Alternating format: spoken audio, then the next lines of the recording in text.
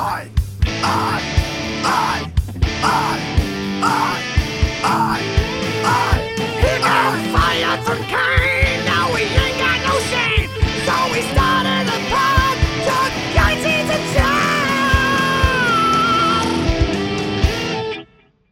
Hey everybody, welcome to Chuck Yates Needs a Job, the podcast. I always wear a hoodie. I normally wear a hoodie, but when I have a badass hedge fund dude coming on, I got the hoodie so I can go all Bobby Axelrod on this. It's really cool today. I've got Harris Kupperman, Cuppy. And is it Praetorian Capital? Yes, it is. Well, welcome on and tell me what the hell a Praetorian is. Oh, yeah. Well, hey, thanks for having me on. Praetorian, this goes back a long time, actually, but I had this view, and I'm a Roman history major, actually. I'm not a business major. I just found that no one really wanted to hire a Roman history major, so I had to get a second job. And it turned out I was better at this than history. But I had this view that we would invest in a lot of small caps. I still do a lot of small cap investing. If you go back in time, the Praetorian Guard was there to help the emperor and make sure that no one came at the emperor and tried to lop off his head. And they did some of the dirty work for the emperor. And that's kind of how we see ourselves. We're there to help small companies succeed and mainly keep them safe from their own investment bankers. And at the same time, the Praetorian Guard sometimes would get sick of an emperor and, kill him and put the new emperor in place. And, they always had this sort of latent fear that, the emperors had that the Praetorian Guard would turn on them. And, I think we have a very good relationship with the companies we invest in, but I don't want them to get too comfortable, and if they do something that's immoral or, something that hurts my personal interests or the interests of my clients, we're going to take them out and shoot them and put new guys in place. And we're not afraid to have an activist fight. I'm not here looking for a fight, but I'm not scared of it either. And so, that's kind of how we saw ourselves when we first started the fund. We're here to help, but don't screw us. That's awesome. I actually like that. That was one of the hardest things we had to do every time we would start a small oil and gas company was to go find a name, because literally every name has been taken. And I never, ever vetoed a name except once when a CEO wanted to name his company Diablo Energy. And I'm like, we're going to go to Farmer Bob and say, can we lease your ranch for the devil? And so we're not doing that. We're not doing that. We'll do this really short, kind of, 30 seconds a minute. Tell me life before you start Praetorian, because then I really want to jump into Praetorian and geek out on hedge fund stuff. Oh, my life. I went to boarding school at Phillips Andover in Massachusetts. My parents told me that I could be emancipated and freed at age 15 from Long Island, which is probably the worst place on earth, if I can get myself into a boarding school. So I studied real hard, probably the only time in my life I ever studied for anything. And I got into Phillips Andover and made them pay for it. And I learned that when I escaped my parents, I kind of basically traded one form of oversight for a much more authoritative, institutionalized oversight that had no, they're very rules-based oversight. And so I went to Phillips Andover. I went to Tulane afterwards, where, it was one of the greatest experiences of my lives. I just partied for 5 years. And while at Tulane, I really started focusing on investing in stocks. Turned out I was really good at it. And my senior year of college, I started a hedge fund, which turned out to be reasonably successful, somewhat bumpy, but successful. Along the way, I've done some other business enterprises, and I found myself in 2019 restarting a hedge fund. And that's where I am today. We're almost 200 million of assets. This is our 5th year of running it. And I think my track record is one of the best in the world. Yeah, no, I was sitting there looking at it, and first thing that came to my mind is, oh my God, he's a fraud. But dude, you've crushed it. I mean, first year, 12%, couple of years above, call it 130 and 15% this last year. That's pretty amazing stuff. I mean, our numbers are great. Yeah, tell me how you do it. How do you guys look at? Well, let me start here. Let's talk the structure. I think maybe this as a backdrop will help. I'm really, really old, and back in the day, a hedge fund actually meant you were hedged. So you went out, you told your investors, I'm going to get you absolute return no matter what the market does, because we're going to pick our best ideas, but we're going to go be market neutral. So, the market moves up, market moves down. You're betting on us to pick the right stocks, i.e., that's why it was called hedged, a hedge fund. And that used to be how these things operated. And of course, a hedge fund became a grab bag for whatever an investor wanted to do. So, with that as a backdrop, kind of what are you guys doing? How do you look at the world? What's your philosophy? That sort of stuff. Well, I mean, we're sort of hedged, but not in the traditional sense. I mean, I'd say we're mostly just a long fund. We're hedged in that a lot of the positions offset themselves. But I'm playing long sided because the most you can make on a short is 100%, and most things don't go to zero. It's just a miserable way to try to make some money. And I see the world and say that there's these things that I call inflections. It's a situation where it's been forgotten by the industry. It's been forgotten about finance. It's usually been a pretty sad and miserable experience for many years. It's been starved of capital, starved of investor interest. And then there's something that inflects the business and it gets better. The most obvious one are cyclical industries. They just go in a sine curve. And Wall Street is really good at taking Apple earnings and just extrapolating it for the next 10 years. And they're really miserable at taking a cyclical industry that may only be profitable 2 or 3 years every decade. It'll lose money 2 or 3 years every decade, and it breaks even the rest of the year. And Wall Street does a terrible job of trying to figure out what the right price for that business is. Whereas the private markets are very good at valuing these sort of assets in their sine curve. Wall Street's terrible, and that's what gives someone like me an advantage. But I'm not usually looking at these cyclical industries, though I do some of that. A lot of what we're looking at is stuff that's truly inflecting dramatically better. And the word dramatic is the important point. We're looking for multi-baggers. I don't show up to work unless it's going to be a 5-bagger at least. And we're trying to do this in a situation where if we get it wrong, and we get a lot of them wrong, we don't lose much money. When expectations are very low and things get better, you make 5-10 times your money. And when things stay where expectations are, which is pretty shitty, you get your money back after a year. And you say, this thing didn't work like I thought it would. Some other factor that I didn't anticipate came in, and whoops, I got my money back. And if you show up to every investment with a worst case scenario is, whoops, I got my money back. And the best case is you make 5 or 10 times and your batting average is pretty good, like mine is. Well, then you end up having, some big returns. And that's really the core of what we do. We do some other things on the side, but that's really the core of it, is finding these trends with long tailwinds that give you multi-baggers. And so how many of those investments will you have at a time? 100, 2? What does the fund kind of look like on any given day? Oh, we're concentrated. I mean, look, there's not a lot of great opportunities out there. I mean, Wall Street has a bunch of guys who are much smarter than me that probably work harder than me, and they're going to figure this stuff out. Most things are sort of fairly priced, give or take 20%, 50%, whatever. So I wish we could be more diversified, but you just don't find that many opportunities. We tend to be 6 to 8 thematic ideas. Sometimes we'll play a theme with one name. Oftentimes it's a basket approach with 2 or 3 names. Just because I'm trying to play the theme and I don't want to bet on any one CEO. What I've learned is that racehorses just do their own thing. I mean, you ever watch a horse race? Sometimes the horse just stops and takes a piss. And, I want to be betting on my theme, not, the racehorse and the jockey. And so we'll use a basket approach. Sometimes we'll have idiosyncratic single ideas on. It's a combination, but, right now we have 4 core themes on the book.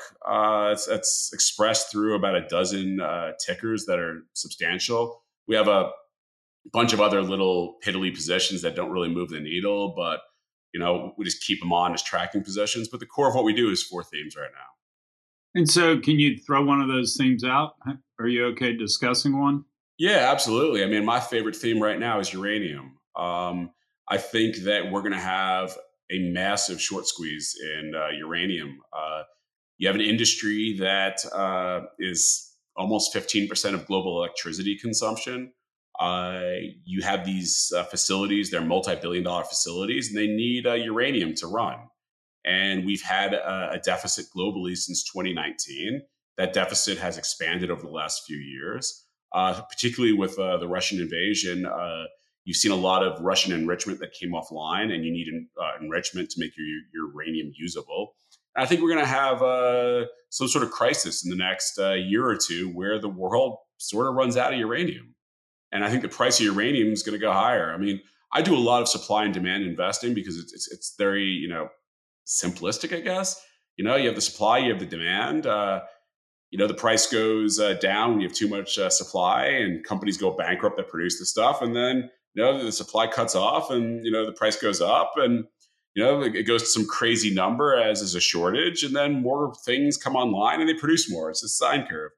What I found with commodities is that the amplitude of these sine curves can be insane, particularly when you have a small-ish market. In the case of uranium, you really have two major global producers.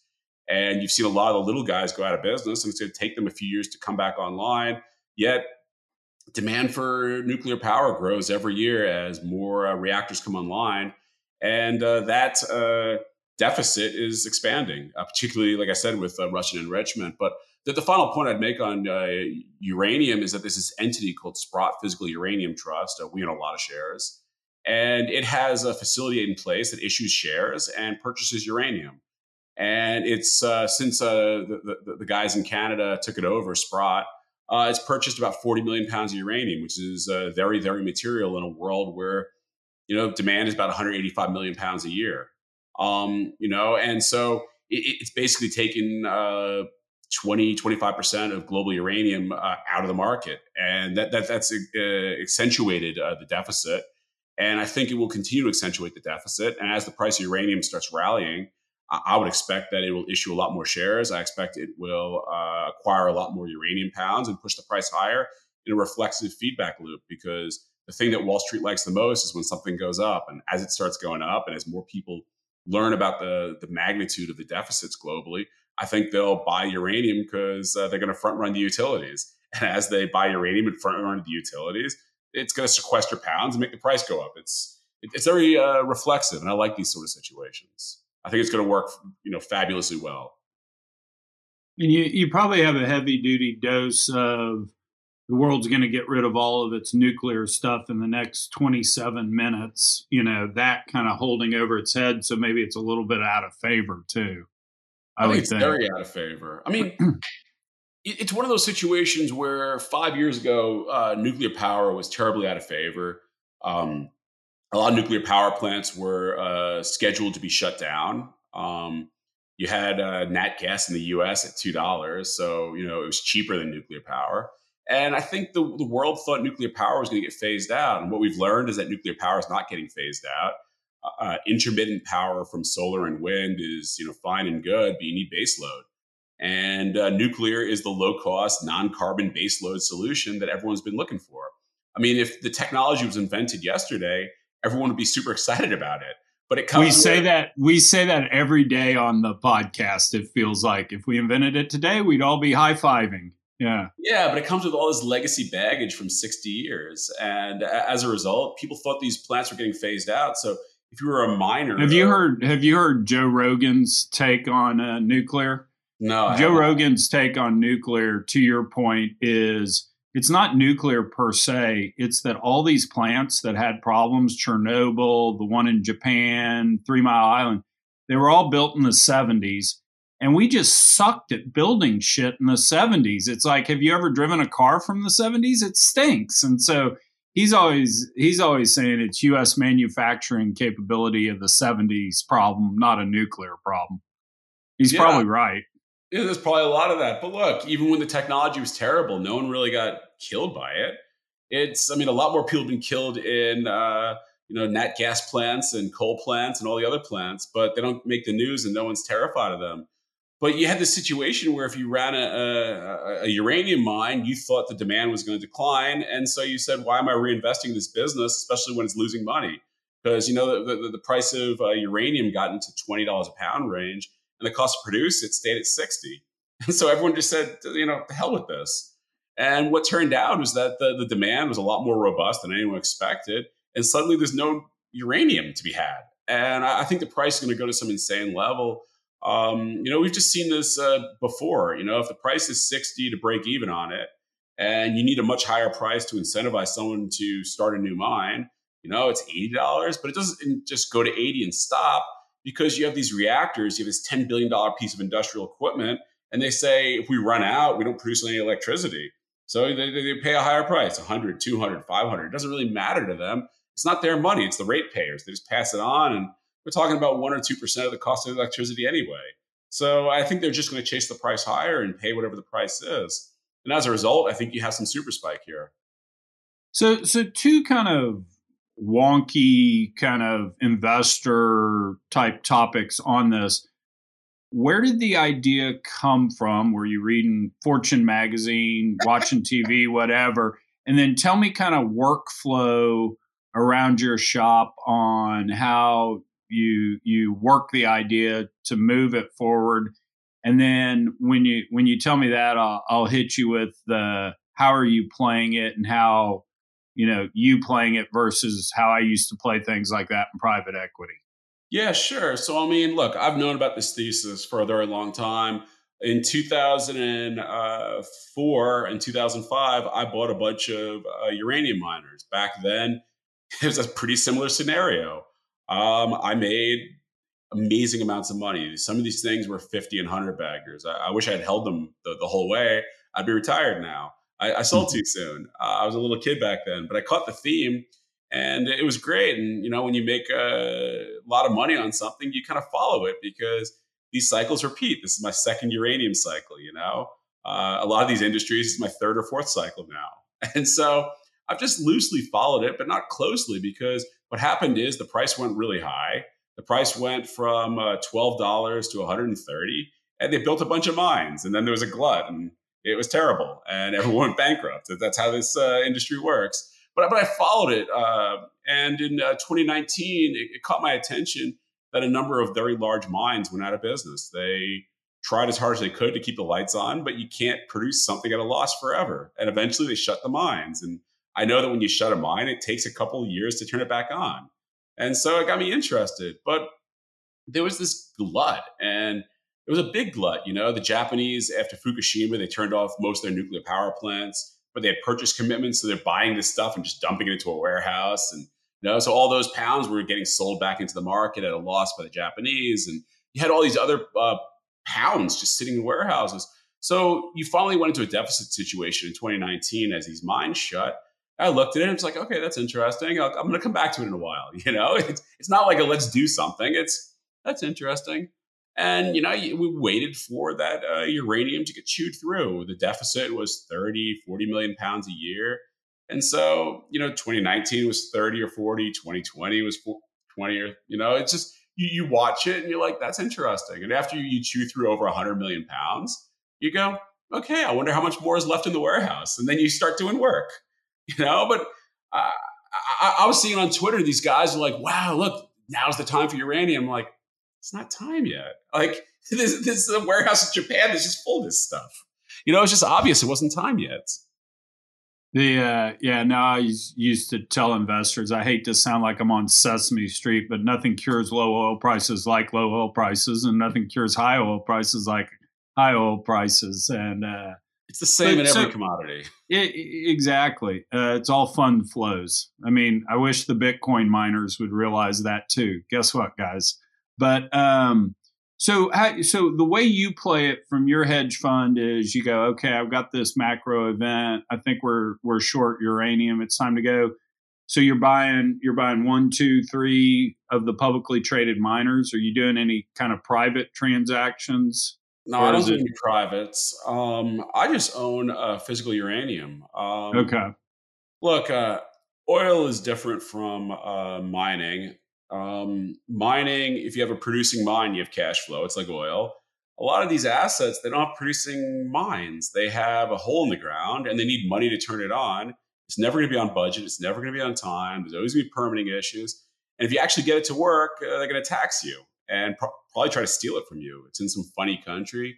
The last cycle of uranium, I made a lot of money because I was buying these assets at $10 and $20 million valuations. And a lot of them were past producing mines that $1 billion went into the ground and it had all been impaired, but it was still in the ground. The facility was still there and it's rusting away slowly, but it's not really just like vaporized. rising. So, you look at it and you're like, okay, I'm going to pay $10 million for this thing that they spent $500 million on drilling and $500 million on equipment. Like, sure, whatever.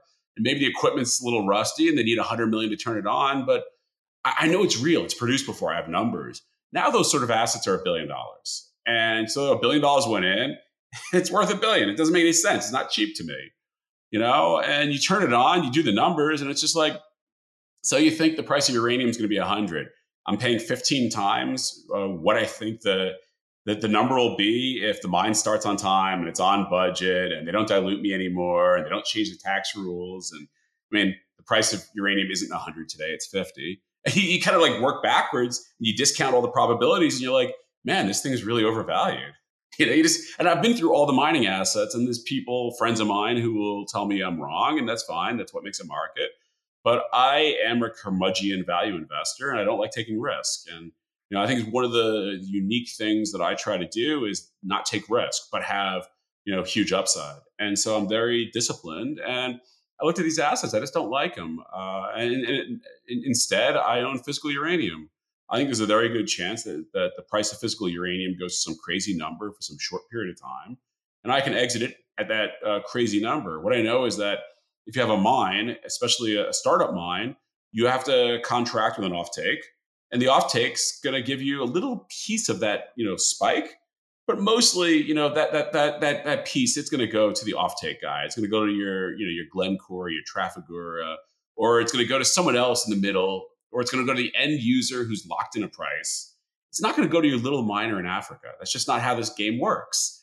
And so I want to capture that super spike, and these miners aren't going to capture the super spike. Doesn't mean that the share price can't capture the super spike, because shares can do anything. But they're not going to get that super spike to 500 or 1,000 that lasts for a few months while some utility panics and just, buys uranium at any quote. Like, I'm going to get that. They won't. So I just own the physical, and I can sleep well at night knowing that I own a commodity for less than the cost of producing it. And there's a huge deficit. And historically, good things happen to me when I'm in that situation. And I don't have to quantify what price. I'm going to sell it way too soon. I always sell it way too soon, and it doubles again. And then 3 months later, I look brilliant because it collapses. So that's my trade. And that's my biggest trade, actually. You just laid out the thesis that, so I got fired. We're coming up on 3 years now. I got fired April of 2020. And, shortly thereafter, I'm not that smart a guy, but, shortly thereafter, one of the things that hit me just square in the face thinking about energy is, the beta oil price just so dominates the performance of the assets that I'm making this up. 90% of the money that's invested in energy should just focus on the beta, just on oil price. Because if you're you own a cab company in Vegas, your input's gasoline, you should probably be long oil, because if oil and gasoline prices go up, your business is going to suffer somewhat. Conversely, if you're a home builder in Houston, Texas, probably ought to be short oil, because when oil crashes, you're not going to be building a lot of houses. And it just seemed to me that we should be focused on price as investors, and maybe a small amount of money can go chase alpha. To your point, if somebody's drilling better wells than somebody else, they should do it. And I looked around for a way to do that, and the only thing out there is USO, which is, I don't know if you've ever messed. What? There's a lot of ways to play it. I mean, well, you can play it on the NYMEX. This was sort of crazy. I'm a high net worth guy over at Morgan Stanley. I ran a private equity oil and gas fund for 20 years, and it took me 6 months to talk them into giving me a NYMEX trading account. But for most people, it's really USO, and USO is just horrible in terms of having its tracking error because it's rolling the contracts, et cetera.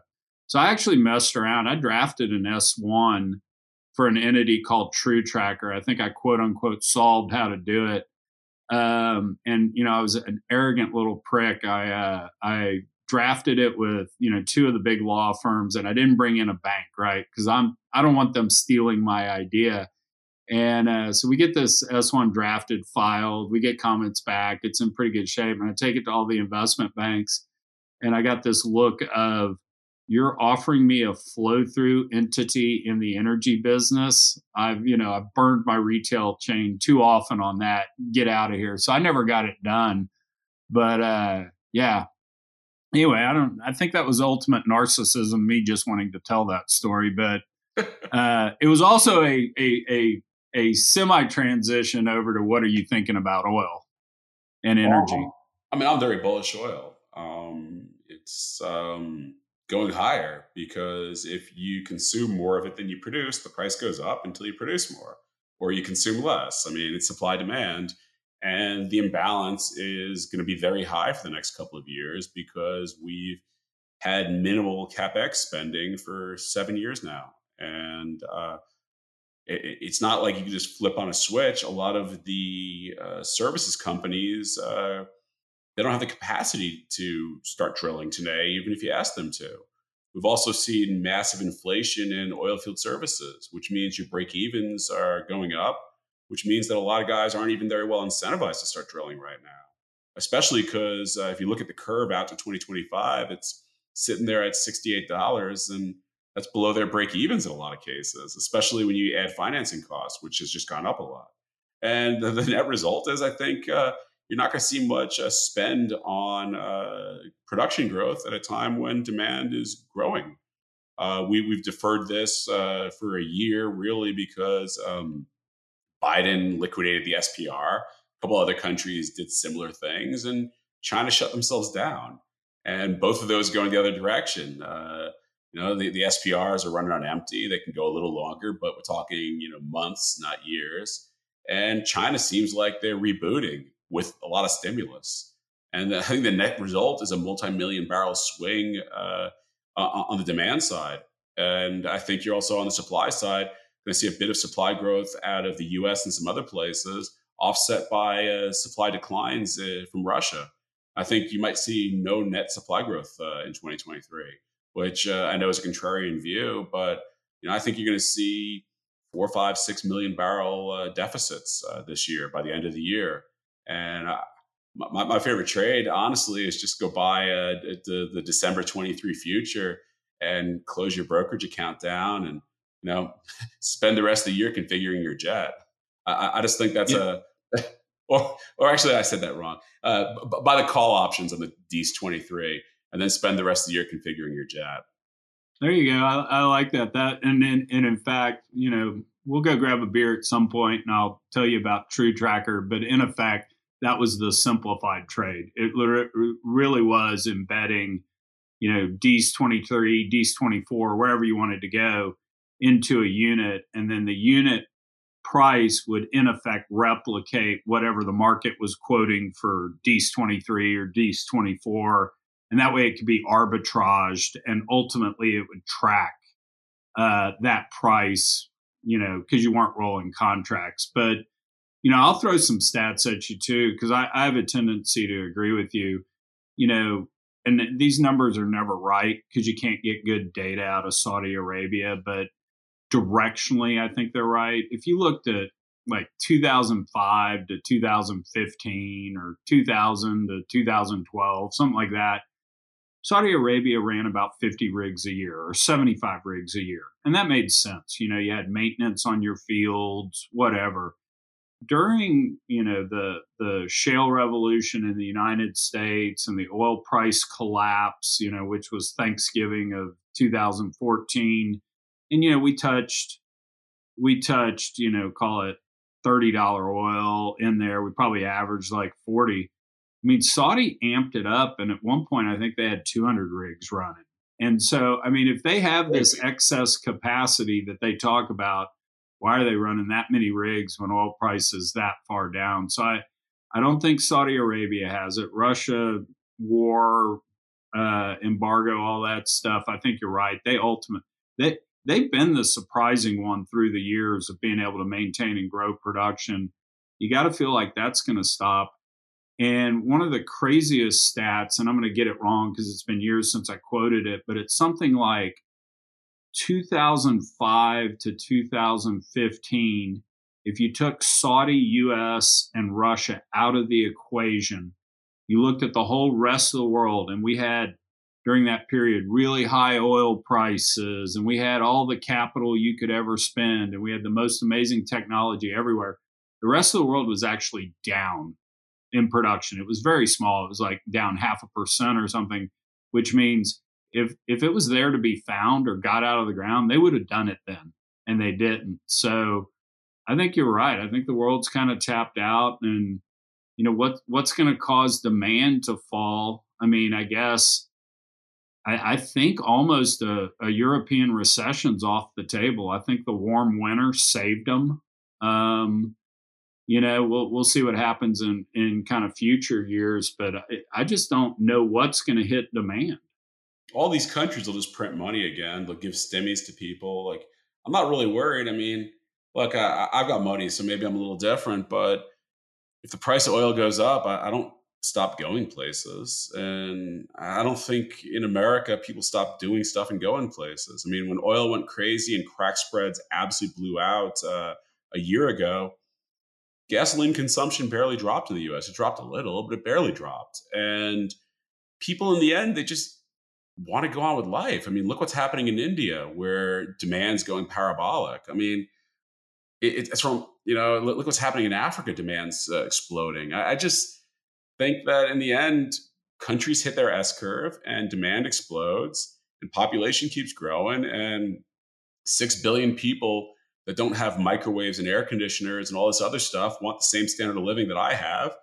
And I believe in human progress. And eventually they're going to buy all the same toys, and they're going to need energy. And energy takes many forms, but one of them is petroleum liquids. And I just think you're going to continue to see demand growth at a time where you're not going to see any supply growth. I mean, you could look around the world at where supply comes from. I mean, Iran has a bit of extra supply, Venezuela, but I mean, are you going to make a 5-year CapEx investment in Venezuela? I know Chevron's tinkering around the edges, but do you want to put real capital into that place? I mean, they change the rules every weekend. And you start looking around the world, I think you're going to see a lot of growth in offshore. It's the one place that really you haven't seen a lot of spending yet, especially in some of these frontier markets, the Guyanas, the Surinams of the world. I think you're going to see net growth, but that's long cycle and that's 5 years out.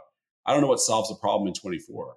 No, I think you're right. Let me throw one kind of curveball at you a little to get your take on, because I agree with you. I think most people should be playing the commodities. So let's do, DEES 23 or DEES 24. And I just remember my mom listens to the podcast. So Mom, DEES is December. So, December 23, December 24, when the contract matures.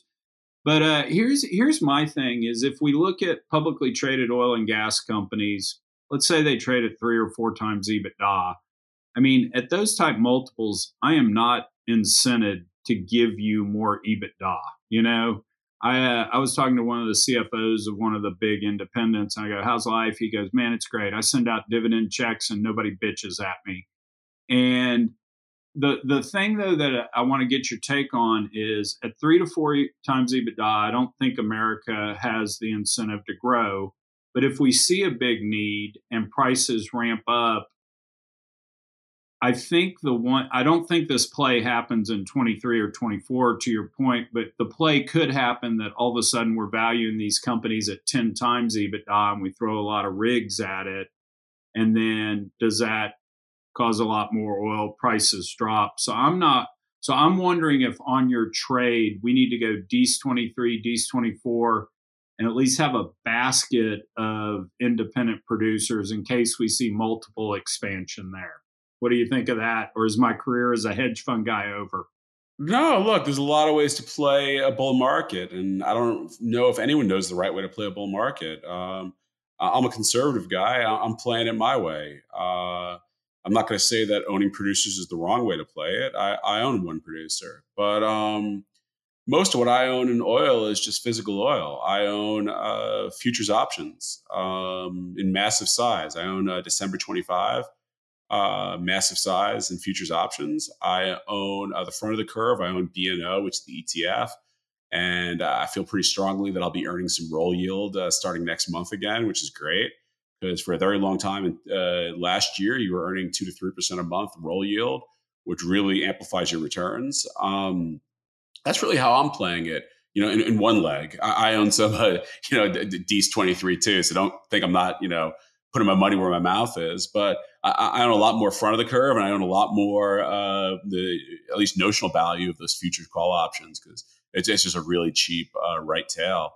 But the other way I'm playing it is oilfield services. You asked me at the very beginning, hedge fund. What does that mean? Well, I like to hedge on the long side. Put it this way, one of these trades has to work. Either the price of oil screams out of control, or hundreds of billions of dollars get spent on oil field services, and maybe the price of oil does not scream out of control, but my oil field services do. I think there's a very good chance they both work. But there's also a good chance that one really dramatically works and one doesn't. But I don't see a scenario where neither works. And I like trades like that because I'm very well hedged. I don't know which one's going to work better, but I don't see a scenario where neither one works. And like I said, I think there's a very good chance they both work. So I own oilfield services, particularly offshore, because I think onshore there's legacy supply, there's legacy infrastructure. There's frac stacks, there's drill rigs. Maybe they're older, maybe they're sitting in a warehouse for 5 years and no one's looked at the thing. But you could bring supply online at a certain price.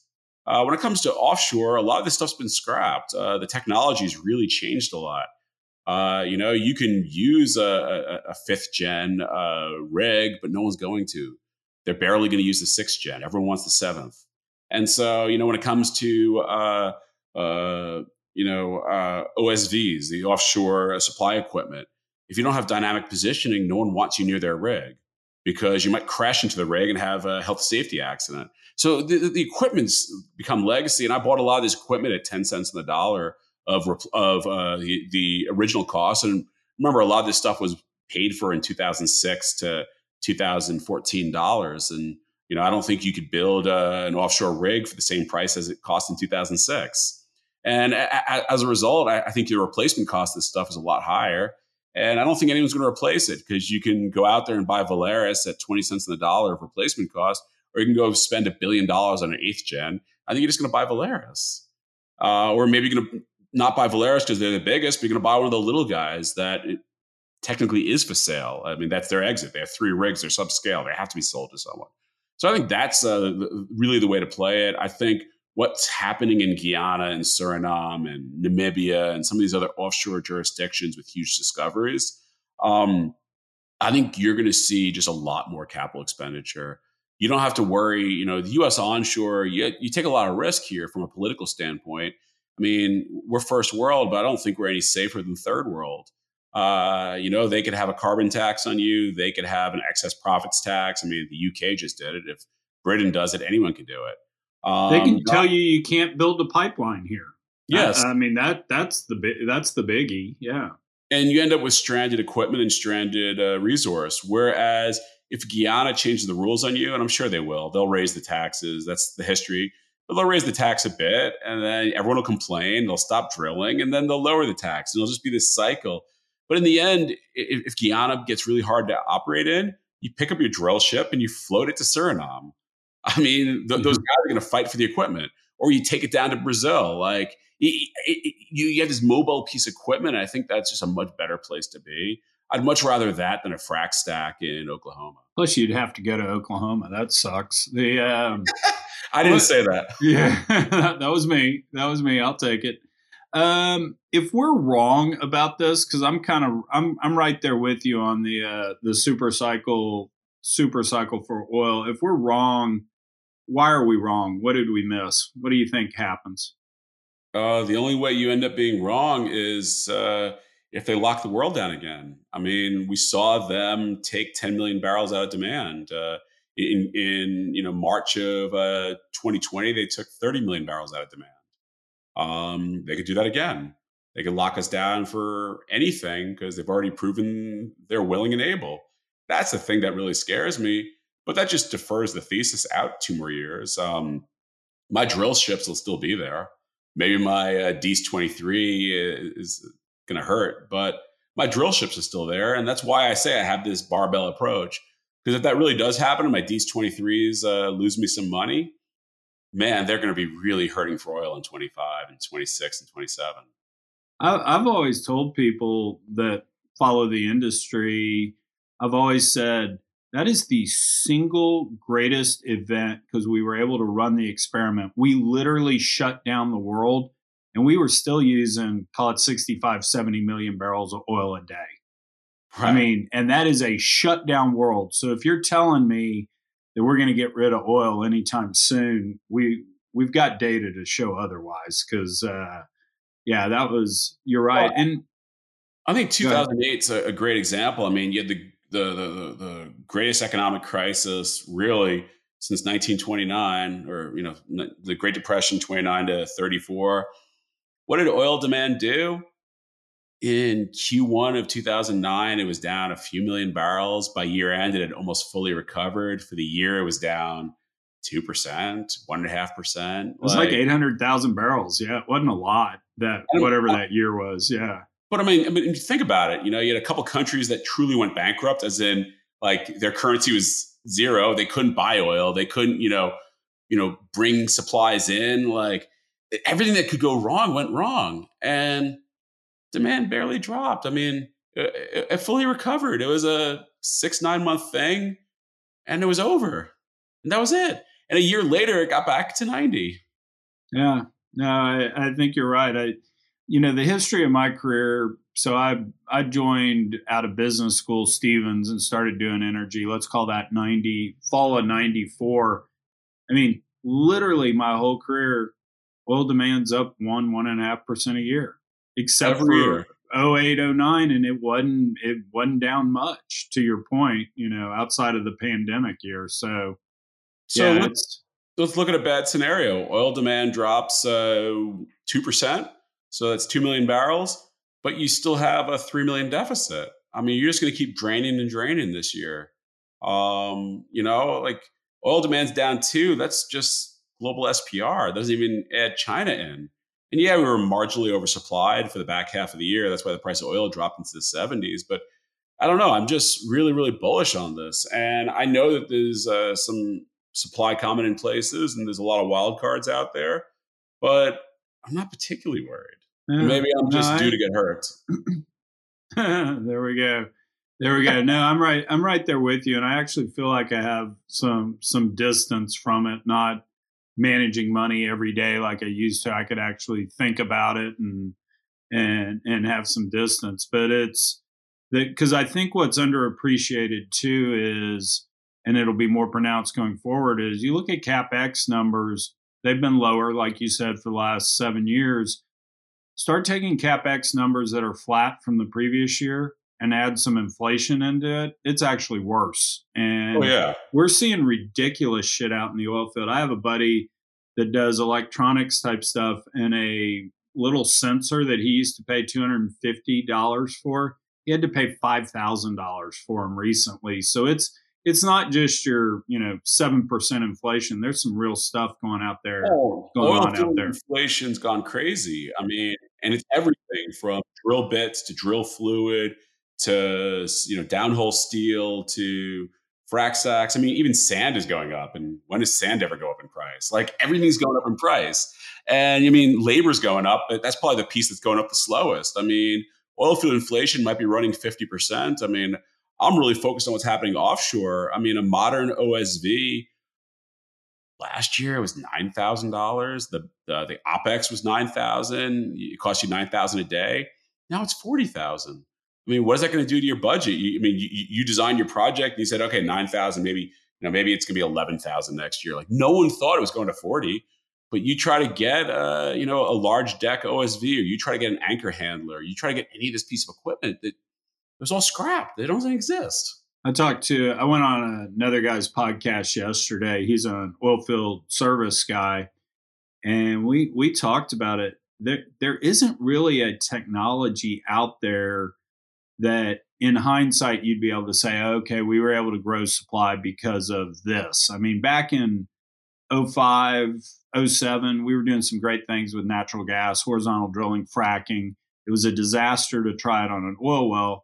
But you could see, hey, if we figure out how to keep the formation open with the right kind of sand, et cetera, if we replicate this on oil, okay, maybe we can double production in the United States. You at least had a hope. There's not a hope technology out there. I think we've we've hit everything we can with the big hammer. And if we double production in the United States over the next 10 years, I literally think the only way we can do it is price and way more rigs. There's not a technology that's going to be a panacea to do that. No, the only place I think you've seen real advancement is ultra deep water, where the last cycle in 2005 to 7, they really couldn't get some of this really, really deep stuff, and the technology's gotten better. But even then, it's just on the margin. It's not really, like opening up the Permian, like you talking about, where we're talking about a couple million barrels, maybe, but it takes 5-10 years to build it all out. Like, this isn't fast cycle at all. This isn't going to move the needle. Yeah. Well, Cuppy, you were cool to come on. This has been a blast. How do people find you? If you want people to find you. How's that? Well, you could go find me on Twitter. I think that's a starting point, at HCuppy. I have a blog. It's called Adventures in Capitalism. It's free, so you get what you pay for. I write when I have something to say, and often I have nothing to say. But you should sign up for that. Give me your email. I won't spam you, I promise. And then if you want to learn more about my fund, go to preycap.com. But only do that if you're accredited. Gotcha. Well, this has been really cool. I appreciate you having me on. It's been good.